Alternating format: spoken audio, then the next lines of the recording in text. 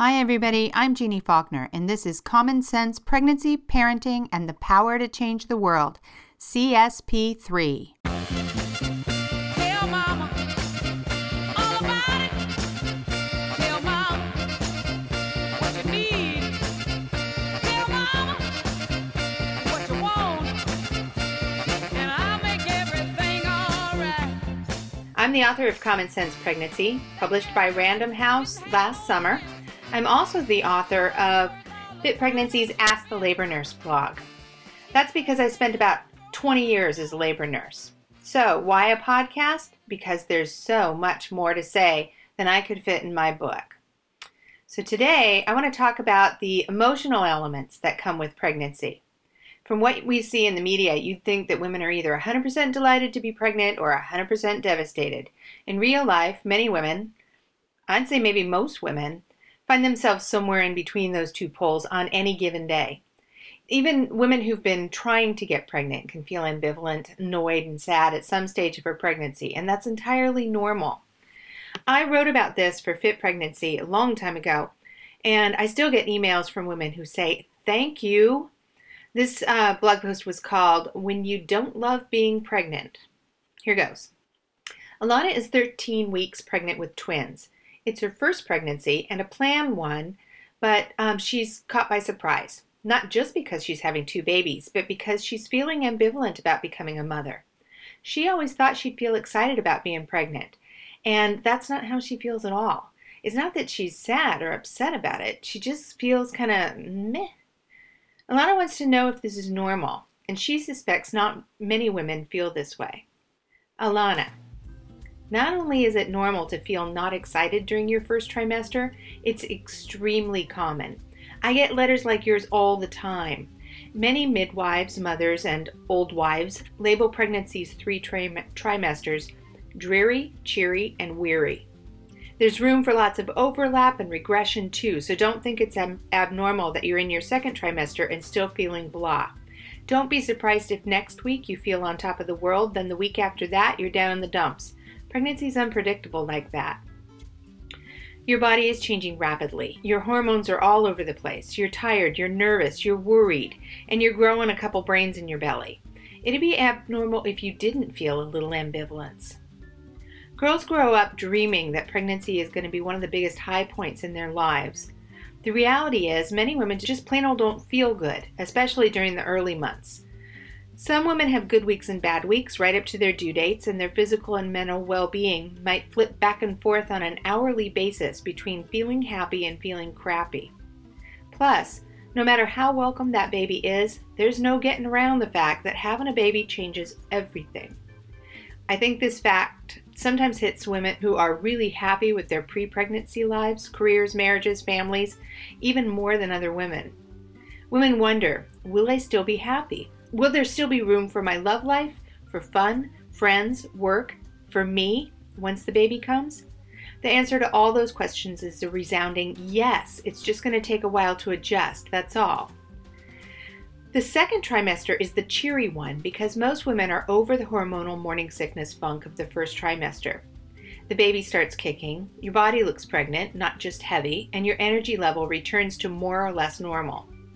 There's also the extra added bonus plus of a surging sex drive that kicks a lot of pregnant women into the feel-good zone. But what if you don't feel cheery? Is that normal? Yep, normal. There really are no hard set templates for how you'll feel during pregnancy. It's a smash up of hormones, body changes, life stressors, and health factors that impact each woman uniquely. Even different pregnancies can feel entirely different to the same mother. She might feel great with her first, lousy with her second, thrilled with her third, and resigned with her fourth. Or she might be one of those lucky women who feel on top of the world each and every time. Like I said, pregnancy is unpredictable. Are you normal? Absolutely. Will you love your babies? Guaranteed. Will you also feel weepy, irritable, giddy, silly, and sad? Every one of those emotions and about 100 more are absolutely par for the course. You're going through an extreme experience like nothing you've ever been through before. You need a lot of emotions for that. Most people operate within a very narrow range of feelings. They do happy, sad, mad, guilty, fear, disgust, and surprise. But that's just the starter pack. We've also got curious, anxious, joyful, shame, regret, confusion, resentment, delight, thrills, excitement, and so many more. We don't even have names for all the emotions we're capable of feeling. I suspect, Alana, that you'll be feeling more upbeat within the next few weeks. If you're not, that's still normal. At what point should you worry? Worry isn't one of our more useful emotions. While sometimes it's an indicator that you need to make a few changes, most of the time, worry is like an annoying mosquito buzzing around our brains and messing us up. If you feel your mood sinking, you're overwhelmed, sad, or you think you're going to hurt yourself, those are signs of depression, and then you can worry. Postpartum depression gets a lot of attention, but some women experience depression during pregnancy itself. Tell your partner and family. Talk to your midwife or doctor. Then, go find a therapist, doula, and a grandmother, and get all sorts of support, insight, and information about the range of experiences and emotions you're feeling. If that's not enough, you might be among those women who need more advanced support, like antidepressants. Frankly, Alana, I don't think you need to worry about that at all, and I suspect you don't fall into this group. Just give it some time, get some rest, do kind things for yourself every day, and expect good things to happen soon. So, what I want to do now is I want to get a friend of mine on the phone who is newly pregnant and very well known for being honest about all the complex emotions women experience. My friend is Jen Pastiloff. Let's give her a call.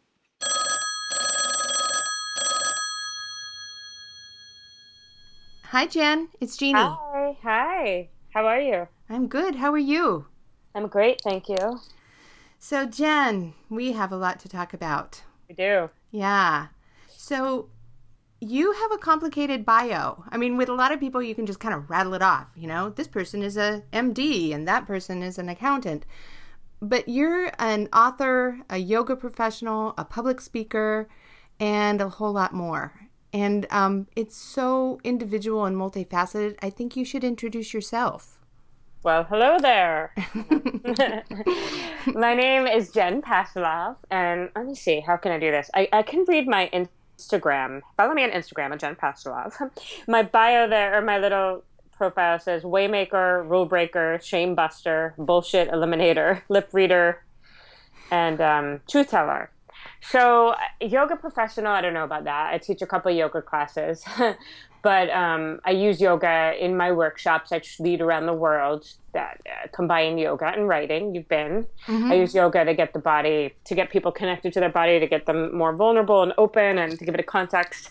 I am a writer, and I encourage people to defy the idea that we need to fit into categories. So it's always challenging because I really don't fit into one. So it's always like, walk the talk, Jen. But it is hard to describe what I do. I usually just say I'm a writer.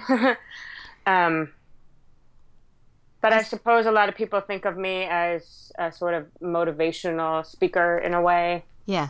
Kind of thing, you know, with my online platform and what I do in person. And then I created an empowerment movement for young girls called Girl Power, You Are Enough, which pretty much what I'm doing with adults, just trying to get at them younger with this message. So I do a lot. You do. You do a lot. And yet here I am in my bed on Tuesday at 3:30. So. Well, you know what? I call myself a writer too, and yet it's sort of a lame title for all the different facets of what goes into my career. And exactly. It works, but the writer part means that we get to be, you know, I'm in my home office on my little couch, making a podcast with you, wearing my sneakers. It's awesome. Yeah. Oh, there's my phone making a little ding. Turn off the sound. So you and I met through a mutual friend a couple years or more ago, and she knew that you were going through a rough time with your first pregnancy, and she recommended that we chat since I have the labor and delivery nurse thing going on. And you were dealing with a lot at that time. Are you okay talking about it? Yeah, I mean, it's interesting. It wasn't so much as, how can I word this? I am very vocal about my thoughts on like having kids or not having kids, and how perfectly fine it is and okay if people choose not to. And I thought I was in that camp. And a couple years ago, I started feeling pressure from people, society. You should start trying. You should start trying. And I didn't really know what I wanted. I didn't think I did, but I wasn't 100% sure. So I thought, and you were about 38 then? Yes, yeah, exactly. Yeah. And I thought naively, okay, all my friends and all the professionals say it'll probably take a year. It'll probably be really hard. You better start trying. All the fear. So my husband and I tried one time, and I got pregnant. And mind you, I had literally like that week just got off antidepressants. So I find out I'm pregnant. I didn't really want to be. It was more just like I could say I've been trying, like, ridiculous. And then finding out I'm pregnant in this mental state I was in. And so I was not excited to be pregnant. But, eventually I was like, all right, I'm sure I'll come around. And I think that's why she connected us. I was scared. I was anxious. I was depressed. Yeah. And then we did that podcast together. And it's funny because I think when I originally did not podcast, whatever, it was like some you did a video thing. Video. Yeah. I don't think I was pregnant when I first got asked to do that. I think it was about body image. And then it turned out I was pregnant. Yeah. But then the complication came because it ended up being ectopic. Yeah. Which, we can, I think that we'll talk a little bit more about what it means to have an ectopic pregnancy offline. But that really was, I think for me, what I remember the most was the ambivalence. And I hope that I let you know at that time how completely normal that is. You did. Oh, good. Good. But so you did. And when it was ectopic, I wrote an essay about it that was, pretty truthful. And I talked in it about the, little bit of grief, but really the relief. Because I still didn't know what I wanted. And I really thought there'd be a moment of clarity. And I think for a lot of women there is. I know I want kids. I know I do not want kids, one or the other. And I think a lot of it is personality, and just in general, I have a hard time making decisions and with anxiety. So, and there's such a cornucopia of options out there in the world. How can you choose? Well, I couldn't. And so what I did was I decided that I was going to let it be, as it were. And that's exactly what I did. And literally the minute I said that, I got pregnant. And it took that happening to 2 years later. And in the interim, after I had the ectopic and then I broke my foot, I went back on antidepressants because I realized I needed to be. I'm clinically depressed, and it doesn't work for me at all being off. So I will be going off. I'm on Prozac. I will be going off soon. So, I'll be needing support then, I'm sure. And I'm really open and honest about that because it's not something I hear a lot of people talking about, especially not a yoga teacher. Oh, I know. I think that's one of the most, I don't know if brave is the right word, but it's one of the things that I appreciate about you most is there are, thousands of American women who are on antidepressants before, during, and after their pregnancies.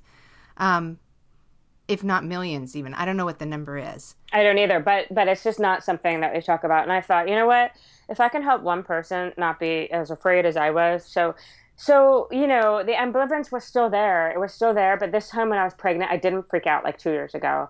And then, I had a big scare a few weeks ago because I had some testing done, and it turned out the baby might have a genetic disease. So I had to have a CVS, which is like an amnio when you're in your early stages. And it was terrifying, but everything turned out good. And now I'm really, really excited.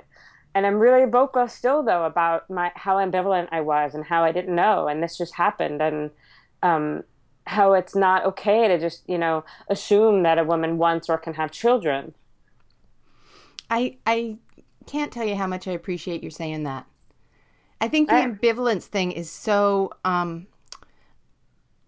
women don't talk about it. I know that, I've got a bunch of kids. And I know. half the time when I found out that I was pregnant, and it was the times where I hadn't planned that pregnancy, my initial feeling was not elation. Matter of fact, I think I cried with just overwhelm and, oh my God, and how did it, Right. all of it, And all of it. yeah, I mean, I think there's people who are going through IVF and who are trying and trying and trying. And that was not, obviously, for you, that was not your circumstance. And that was not mine. Mm-hmm. And that I understand, the absolute elation. But, when you're in a situation like I am, where you're living in a 1-bedroom apartment and you're 40 and you travel for a living and you already have a very indecisive personality and deal with depression, and there's every viable reason that says don't. For me, the only way it was going to happen is if it just happened. Yeah. Like magic. Yeah. And it did. I mean, I knew if I had to do IVF, if I had to do any of that, that was my sign that was going to say, not for you, Yeah. Yeah. And yet, some little being decided that he was for you. He did decide that. And now I couldn't be, happier. And I'm so excited. And I'm oddly calm. Like I really don't have any idea what I'm gonna do, and I don't know if it's the hormones or what have you, but I'm like really grounded and calm and not worried about it. I really have that deep belief that it's going to be okay, and I'm excited because I feel like there's a plethora of things for me to talk about now in my writing and with my quote unquote following and my Instagram, and it's really a whole new world has opened up. Yeah. You're entering an exclusive club. Yeah. Yeah. Wow. The sisterhood of motherhood. Yeah. But, and also with the angle with my, kind of truth telling in a way that, of course, there are some people, but not many, I think, really just telling the truth about certain things. Yeah. We love that about you, Jen. Well, thanks. There's always going to be someone that's pissed off and not agree with me. But then if there wasn't, I'm not doing something right. So. Right. And you'll find that some of the subjects that come up with pregnancy and being a mom can be some of the most contentious, especially online. Oh my God. Oh, it's terrible. And the other day I posted on my personal Facebook, I go, I hate mean people. Unsolicited advice and bell peppers. I've gotten more unsolicited advice lately. It's insane. Yeah. And so I'm not looking forward to that. Yeah. Or people touching my belly, that kind of thing. That's weird to me, unless it's like, you know me and you ask me. Yeah. You know how people just I'm not showing it besides my chest, but I'm not looking forward to that. Yeah. So I've had conversations with countless women about those two things. And what can you do about it? And, it's so culturally ingrained that people want to share in your experience. And they want to share their experience. And they do it sometimes inappropriately by telling you the scary stuff that happened to them, or touching you, when you're not asking for it, or giving you advice. Or they'll come at you and say, oh, well, you better do this and this now, because once you have that kid, honey, it's... Oh my God, that's actually probably the thing I get the most, especially because of my lifestyle, because of how much I travel and, in the way I'm in my bed in the middle of the day. And so it's there's that fear. I better do it now. Yeah. You better travel now. You better write that book now. You better do everything now, because once that baby comes, forget it. Yeah. You know what I say to that? Bullshit. Yeah. Bullshit. Yeah. You'll find a way to do whatever you want to do. I agree. Yeah. And babies are so portable. I know. I have an Italy retreat in September, the end of September, and the baby's due around June 4th. So, hey. Yeah. Yeah. And you're in a married relationship. So you've got a co-parent. Yes. Yeah. Yeah. I do, for sure, and he's great. Yeah. God, I couldn't do it alone. I mean, I bow down to people that do it alone, because already, even going through the testing I went through and the emotional stuff, it's amazing to me to think that people go through this. And I know people have friends and everything, but I feel very grateful, and I just bow down to single parents. Me too. I'm so grateful to have my husband to pass off to. Yeah. I have vivid memories of the very early days of being a first-time mom, and he was back at work and I was home with the baby, and he would walk in the door at 5-6 o'clock and I would hand the baby over to him and walk out the door. That's hilarious. Walk, I needed that kind of actual break where, You did the pass, and I took off for a little bit. And then when I came back, we could do it together. I love it. Yeah, yeah. So that may be your solution right there. You'll figure it out. Figuring it out. That's Yeah. what I plan to do. Because, I've learned by now that the myth of control is exactly that, a myth. Mm-hmm. And so I'm going to save a little bit of time and trying to control all the scenarios in my mind before they happen. Yeah. And the myth of control also comes down to you don't actually know who you are having. That myth of control extends all the way through your parenting years. Yeah. And a lot of parents, especially maybe, I don't know, especially nothing, but a lot of parents think that it is all about your parenting style or your lifestyle or the incidences that happen in your child's life that make or break him as a human being. And I think that that's actually sort of the least of it. I think that, kids are born who they are. Yeah. And it's just our job as their parents, as their mothers, to guide them into being that person. Yeah. No, I agree with you. Yeah. Yeah. So, you had a big week. You were on stage last week with Lena Dunham. I was. That was pretty great. So tell me, what was that event? It was a variety talent show, and the host of it was something called Allied Coalition, and it was a fundraiser for homeless youth, lesbian, gay, trans, homeless youth. And so a bunch of people, Lena and her boyfriend, who's an amazing singer named Jack Antonoff, he blew me away. He's in a group called The Bleachers, and Sarah Bareilles and Elle King and Fred Armisen, who's, on Portlandia. I couldn't live in Portland without knowing who he is. Yeah, I know. Isn't it? Because I showed a few of my friends. I thought everyone in the world knows him. And one friend was like, oh, wait, was he on Saturday Night Live? I'm like, well, yeah, but Portlandia. And, there was just Kevin Devine. There was just some incredible talent. Jacqueline Novak, just a bunch of comedians and singers, and then there was me, who Lena invited me to come. She said, do you want to do a story or monologue? And I kind of did a mashup. I read from a book I'm in called Shades of Blue, which is an anthology on depression. So I read about depression and telling the truth about that, about being a quote unquote inspirational figure. Not that I would ever call myself that, but people call me that. And so being that and struggling with depression and meds. And then I kind of mashed it up with this other thing about how most of us feel like frauds and like we're never doing enough, and that's a crock of shit.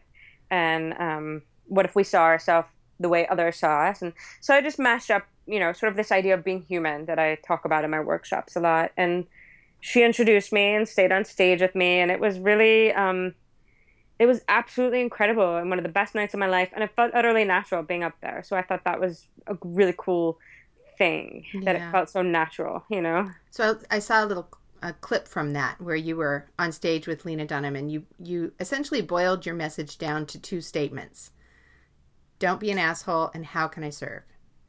Yeah, and well, you okay, because I did see you sent me a little email first, and but I did also, I didn't know what she was going to ask me. So, of course, after, I was like, I have a million things I could have said. But the most important one was, I also said, I have this quote, which is, at the end of my life, when I ask one final, what have I done? Let my answer be, I have done love. And so I said the I have done love is the most important thing, and not to be confused that it's our job or being on stage here or our car or Downward Dog that matters. At the end of the day, it's love. So that this is a side note though, and we can come back to it. But I want to know, why do you say I have done love instead of I have loved? Oh, because it comes from an essay, and the title of the essay, it all ties in. But the title of the essay was, what have I done? And that was a recurring theme throughout the essay, which was like, how did I get here? What have I done? And so the last line, it says, in the end of my life, when I ask one final, what have I done? So I'm just trying to match the language. I have done love. I get it. I've done Facebook. I've done, a really a lot of money, I've done love. I love it. And you know what? It really works. It works as a tagline. I just think it sounds better. I have loved is so common. I have done love. It's mine. Yeah, I love yeah. it. I love that. So tell me about Don't Be an Asshole and How Can I Serve? So Don't Be an Asshole started. It was just sort of like a joke. But it's really a way to, with a sense of humor, hold ourselves accountable to be better versions of ourselves, and be kind and to not be an asshole.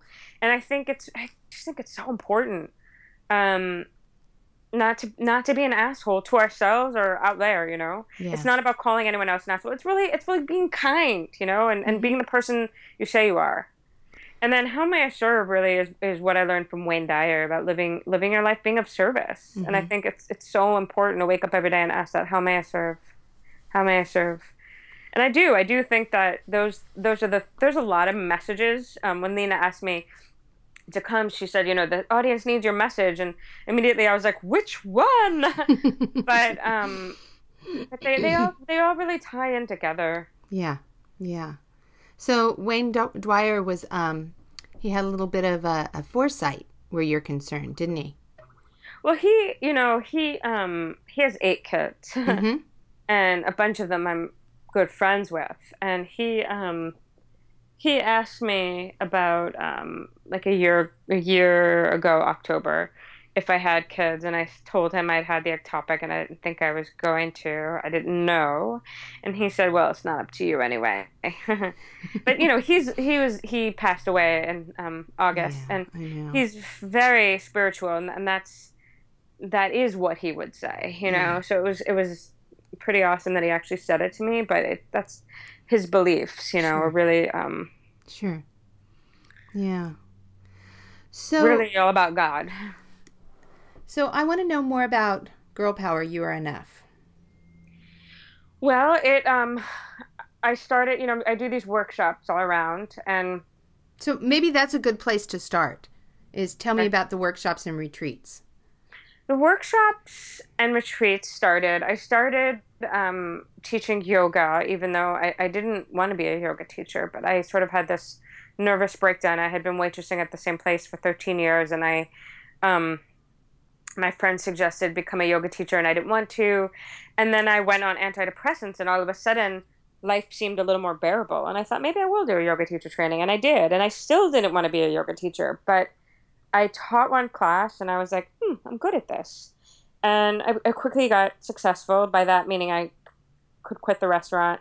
It's not because I'm spectacular at yoga, because I'm not at all, but I'm a good teacher. In fact, that's what I always thought I would do. I thought I would be in academia, though. But anyway, so then I started getting really creative, and I started coming back to my writing, which is what I always had done at NYU and Bucknell and always since I'm a child writing. So I started getting back to my writing and developing this kind of following on Facebook. It started, and writing blogs and stuff. And I started combining the yoga with the writing in a workshop, and then I just expanded on it and got more creative and more nonlinear, and traveling around with it. And somehow I do it, and I sell out everywhere I go, and it's a miracle. And I never quite understand how it happens, because you can't even really describe it or what to call it.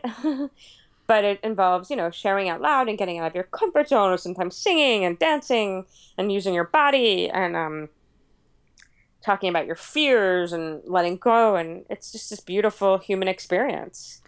So young girls, I noticed, started coming more and more. And I always had the idea I would love to work with girls. And they just started showing up. And I thought, that's funny. Like their moms were sending them. Mm-hmm. How old are you guys? 16? How are you here? My mom follows you. Okay. So They came without their moms? Yes. Hmm. Yes. So, yeah, I mean, I think a lot, because, like, especially if the mom follows me or has been in my workshop, they know that their daughters will open up more if they're not in the room. Oh, yeah. So true.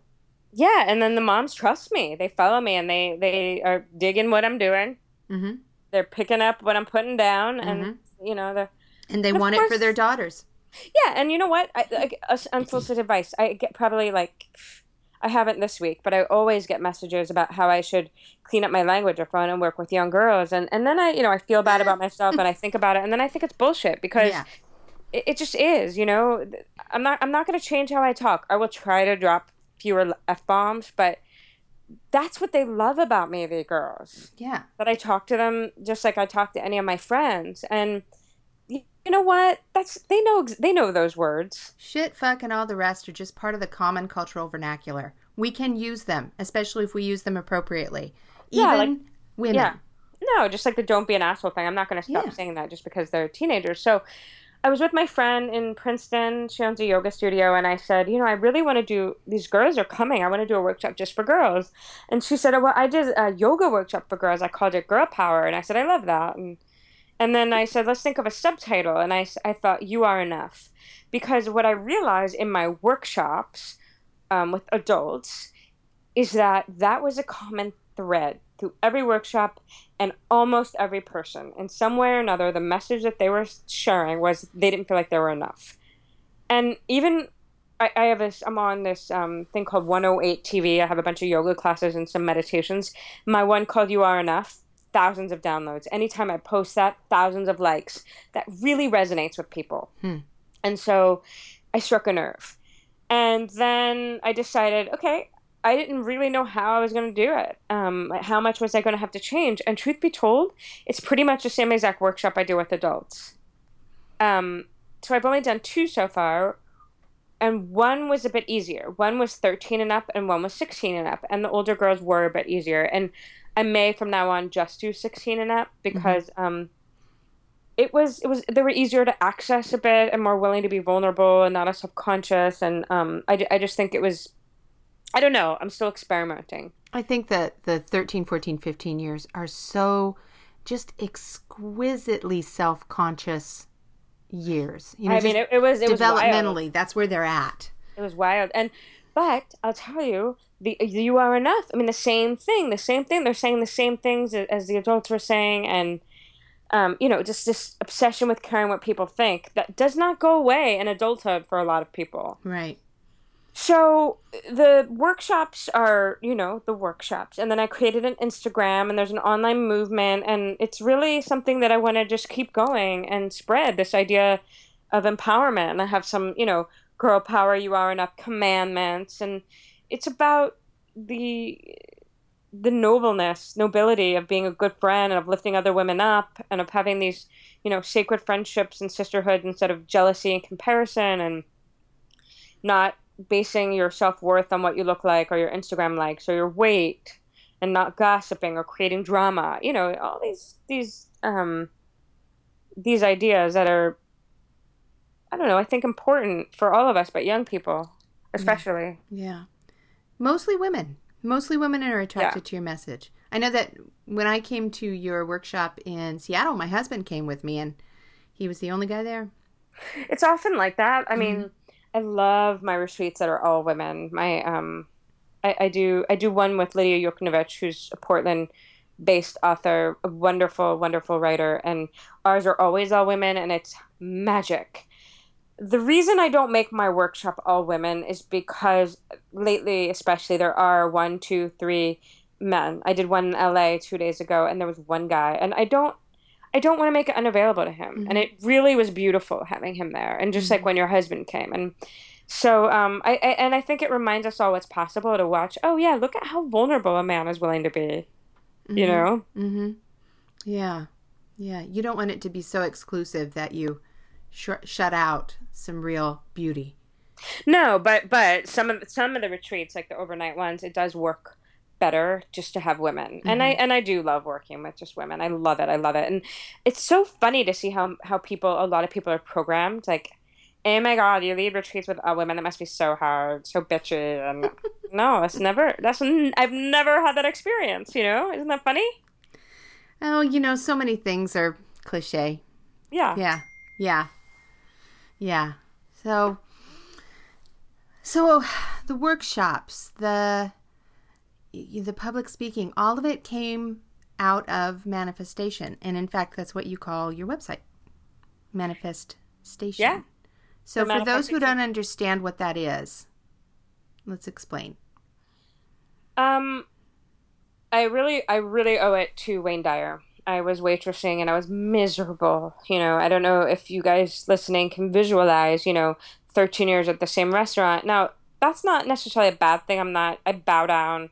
Just like I bow down to single moms, I bow down to servers. Mm-hmm. But to be 13 years in the same restaurant when you are miserable and when you want to be creating and you're not, you're like a walking dead person.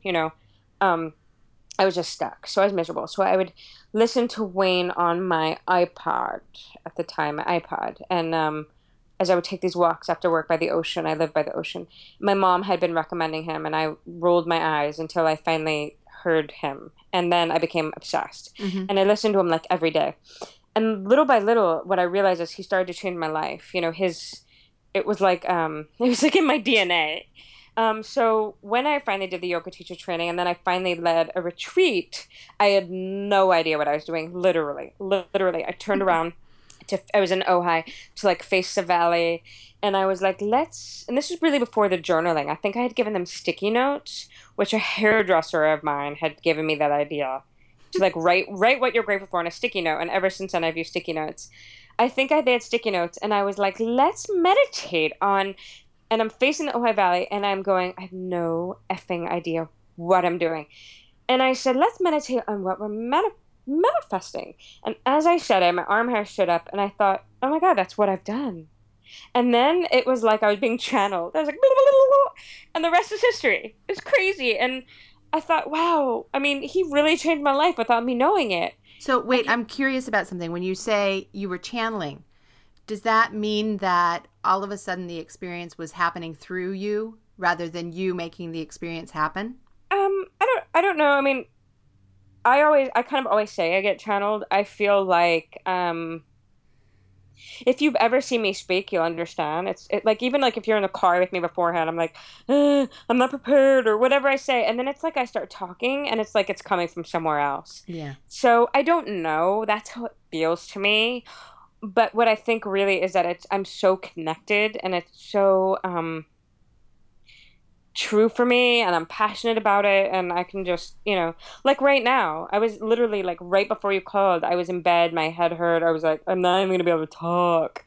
And then I started talking about something I care about or that's interesting and it's like, I've memorized a speech. You know what I mean? Yeah. So it feels like I'm being channeled. Well, I often have, not often, but occasionally have the experience when I'm writing something where it will just come through me. And, I write dozens of articles and blog posts and things like that per month. And I wouldn't say that most of them are channeled, but once in a while there's that golden one where it just happens to you. Yeah. And all you got to do is get out of the way and type it. For sure, and a lot of writers talk about that, and that happens to me sometimes. But I won't lie, just like you're saying, it's not all the time. No. And I think sometimes, I used to look for that and like wait for that, and I think that's BS. I made a video once, like don't wait for inspiration, just write because I've been waiting for inspiration for a couple years now. Yeah, but I've heard some younger writers or maybe they're writers who don't have to make their living this way, say that they never write anything unless it comes to them that way. And I think that is just such crap because it's work. Do the work. Well, it's nonsense. And it's like, it's completely negating the idea of craft and of just like, dedication and skill. It's not true. So no, it's not true.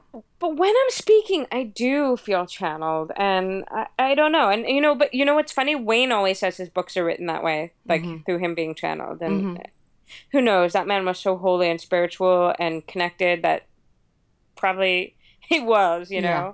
Well, but I think a large part of what I've written in both my books, the knowledge is mine, but the writing of it. Many parts of it just happened.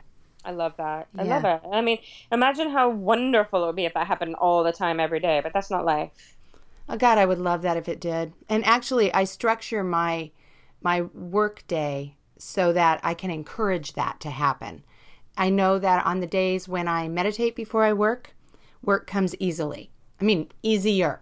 Right. If it's a day where, I'm taking kids to school and I'm walking the dog and I'm getting in, doing a conference call and, I miss that segment of my morning, the whole day feels like there's an extra weight of labor. And that's my way of dealing with it. Well, I think that meditation really encourages that, I think that it encourages flow in everything. I mean, on the days that Exactly. I meditate, it's easier to be me. It's easier to parent my children. It's easier to do my job. It's easier to be able to see how I can do God's work in the world. Exactly. Yeah. And I wish that I had started meditating and understanding that power at a much, much, much younger age. I wish. Me too. Yeah. Yeah. Oh, well, it happens when it happens, doesn't it? It does, and I guess all we can do is do it now. And it's certainly, for me, not easy, but I think I was thinking about that last night, how meditation is going to be so helpful for me once the baby is born. So I really need to get into a better, or let me not lie, a practice. Yeah. Yeah. I know. I know. Of meditating. Yeah. I fall asleep, whatever. I don't know. I make up every excuse in the book, but it's I know it's what I need. And it's a big help. Sure makes it easier. Yeah. But back to the manifestation thing, that Wayne's talks were about creating the life that you want and manifesting what you want. And although in the very beginning it was like I was basically like regurgitating everything he said, and then over the years I found my own voice and I thought, I believe in that. I don't resonate with that. That's not, Mm-hmm. And then I just started doing my own thing. Mm-hmm. But I define manifesting as making shit happen. And so when I was that first retreat, when I was, going, what the hell am I going to do? And then it came to me, I had been miserable. And just a couple months ago, I was waitressing and like almost suicidal, not quite, but like in the darkest place. Maybe I'll be a yoga teacher. And here I am a couple months later, 27 people come following me to listen to me. And I was like, you know what? I did this. I manifested this. Yeah. And so it's pretty great, and my website, you can actually get there, girlpoweryouareenough.com. It redirects, but it's not woo-woo or airy-fairy at all. It's really a literary magazine, Mm-hmm. but I kept that. It's the Manifest Station, Right. just to tie in with the branding of manifestation. But it's not at all about like, what are you manifesting or I mean, once in a while there'll be a spiritual type of essay or what have you, but it's really nothing to do with that. Yeah. Well, it's true to your roots. It's what? It's true to your roots. Yeah, but I hardly write on it anymore. It's all other authors. It's really neat what it turned into. Yeah. So, let's talk about your pregnancy a little bit more. Okay. What is your prenatal care experience going to be like? My prenatal care state, is that what you said? Experience. Oh. So far it's been amazing. I'm at Cedars-Sinai, which is here in Los Angeles, and I wouldn't trade it for the world. I haven't really thought so far as labor. Most likely I am going to do it in the hospital with my doctor. Mm-hmm. I'm not going to go for the, being a yoga teacher, people assume, and also want to give me every, have it in a bathtub and do a home birth. And so I really have to stay, like, I'm going to listen to myself. Yeah. So I'm at Cedars, and my doctors there are amazing. I never want to leave, and they are attentive and kind and funny and on it and smart. And I wonder if I know them. my OBGYN, his name is Dr. Sulky, and I have a girl crush on her. I love her. Don't And know her. then the guy who did my CVS, Dr. Williams, he's done thousands and thousands. He's been doing it since the 70s. They're just amazing. And my regular doctor is there too, who's my favorite human on earth. For 20 years, he's been my doctor. I think that the doctors there have never experienced anything like them. So, and they're not paying me to say this. I'm paying them. Yeah, you are. You're paying them. So They're wonderful. I write a lot in my book. Actually, kind of the premise of my book is the difference between a well-based pregnancy and a fear-based pregnancy. And a well-based pregnancy is one where you're doing everything in your power to promote your health. Right. And it debunks the myth that health is something that is given to you by the medical establishment, when in fact, health is, sort of everything else. It's the way you live your life, the way you nourish your body, the way you treat your body, all of it, including your community engagements, your relationships, your stress level. All of that goes into making you healthy and well. So much prenatal care is delivered in a fear-based model where you're constantly screened and evaluated for risks that may or may not apply to you. And for a lot of women, that pushes them down the road to feeling like they're very fragile or that they don't have any say in what happens to them. Right. And that's not to say that, many, many women need medical interventions. Thank God they're available. And, you were mentioning the CVS, chorionic villi sampling, which is part of the genetic screening capabilities that we have now to find out whether or not your baby has some, potentially life-threatening or life-altering genetic anomalies. Some women are into it, some women are not into it, but a lot of women don't even realize that it's actually a choice. Right. Yeah. So I know that you have some family history that made it really important to you.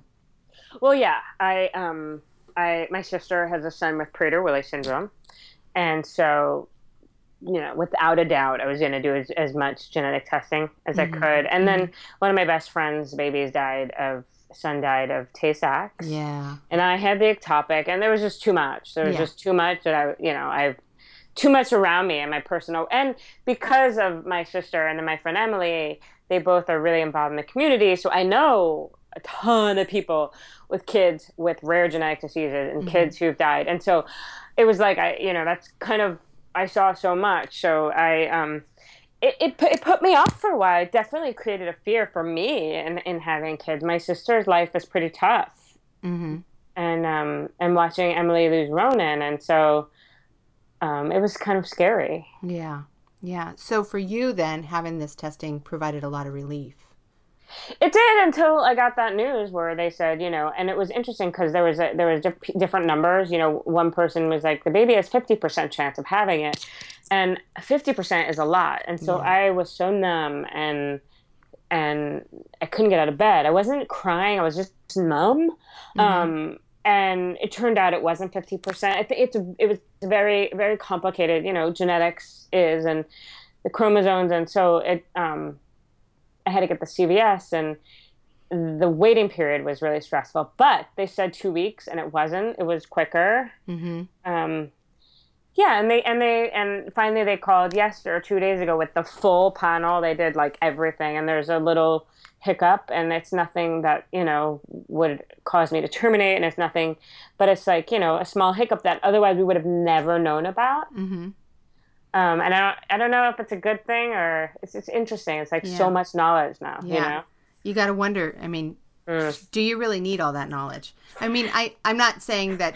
I'm not trying to make it sound like I don't think people should have that knowledge. I'm just saying that once you have it, I get it. I totally understand it can be real Pandora's box. But yeah, I mean, from now on though, it's just like I have my what do you call it? Blanking on it, ultrasound next Thursday, and then I have another second trimester screening in January, but there won't be any more, as far as I know, invasive testing. And the CVS was pretty scary. I think it was more scary for my husband, which is the case I think with a lot of things. It's scarier for the person that's not going through it. Yeah. I think that part of my definition for a fear-based pregnancy is also that so much information is related to pregnant women in terms of risk values. And women will often hear, well, you're at increased risk for, this complication. And sometimes increased, risk the increase is so minimal that it still means that you have a 99.5% chance that it's not going to happen to you. Right. But because it's presented to women as you have this risk, women become really frightened. There is no time in your life, I think, when you feel more is at stake and more vulnerable at the same time as when you're pregnant and somebody says something that could potentially threaten your well-being and your baby's well-being. Oh, I completely agree with you. And I think that it's that way with so much, in life. And look at politics, with fear. And I know. And with so much information that we have all the time, I think it's inevitable. Yeah. So I just really encourage all women to just look at the chance that they're completely normal, and it's almost always the bigger number. Yeah. Yeah. Anyways, you're going to have a good experience no matter what happens. I have so far. I really, my sister's like, your skin is glowing. I had acne. No, I don't have that. And I haven't had 1 ounce of morning sickness. And I feel the best I've ever felt physically. Uh-huh. I just have huge boobs, so it's kind of uncomfortable. And I'm only 3 months in, so God knows what's going to happen in a few more. But I feel really, really, really good. And I think, I drink a lot. I drink a lot of wine, and I'm not obviously drinking. And I think that's also helping, just how I'm like, wow, who knew? Yeah. This is what it feels like to not have a headache. So there's a lot of, I have a little bit of coffee. Like this morning I have decaf mixed with a little bit of regular, but I was drinking so much coffee before. So like the lack of coffee, the lack of caffeine and alcohol, and then the hormones, I feel great. Good for you. I'm so happy to hear that. Feel great. Thank you. Yeah. So I like to ask every mom that I talk to their take on the question, what's your family like right now, and where are you in your life as a mom? Well, okay, I don't have hearing aids, and you said, what is my family like or life? Like. What constitutes your family right now?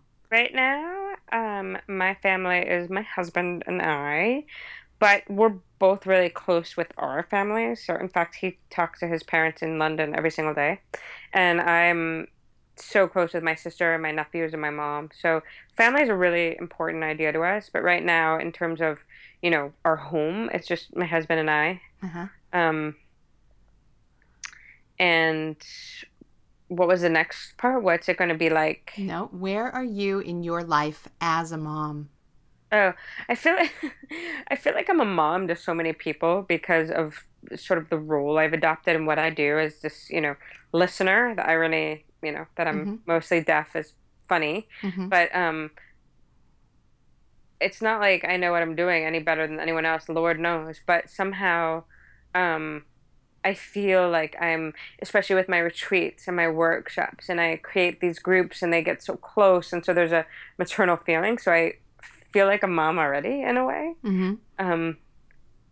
But I don't know, it was always hard to visualize myself as, like, even when I say my baby, it sounds really awkward. So I guess like when you learn to say my husband. It that doesn't take as long, but maybe it did. I don't remember. We've been married almost 6 years. I don't know. It's weird. It definitely still feels awkward to me. Even saying I'm pregnant, I get like, whoa, what? No, I'm not me. Ew. I don't like that word, actually. Isn't it weird? I don't know why the word makes me like, ooh. Yeah, it's just one of those words for you. Pregnant. I don't know. Yeah. But so I mean, it's a good question. I definitely, when I thought I wasn't having kids, it was funny because everyone was like, you're a mom already. You're so maternal. You're a mom to everyone. And I do think there's something maternal about me. I try to take care of people. So emotionally, mainly. I've always been very maternal and nurturing and taking care of a lot of people too. And prior to having children, I started having children at 27. People in our friend group would say, oh, you're the mom of the group. And it didn't bother me. And then after I had children and people would say the same thing to me, I felt really guarded about it. I felt like, I'm not your mom. I am her mom, her mom, her mom, her mom, and his mom. Those That are makes the sense. people. I've heard people Yeah. say that before. Yeah, and the other the relationship that I have where it's maternal and nurturing and caring for other people, that's a different relationship.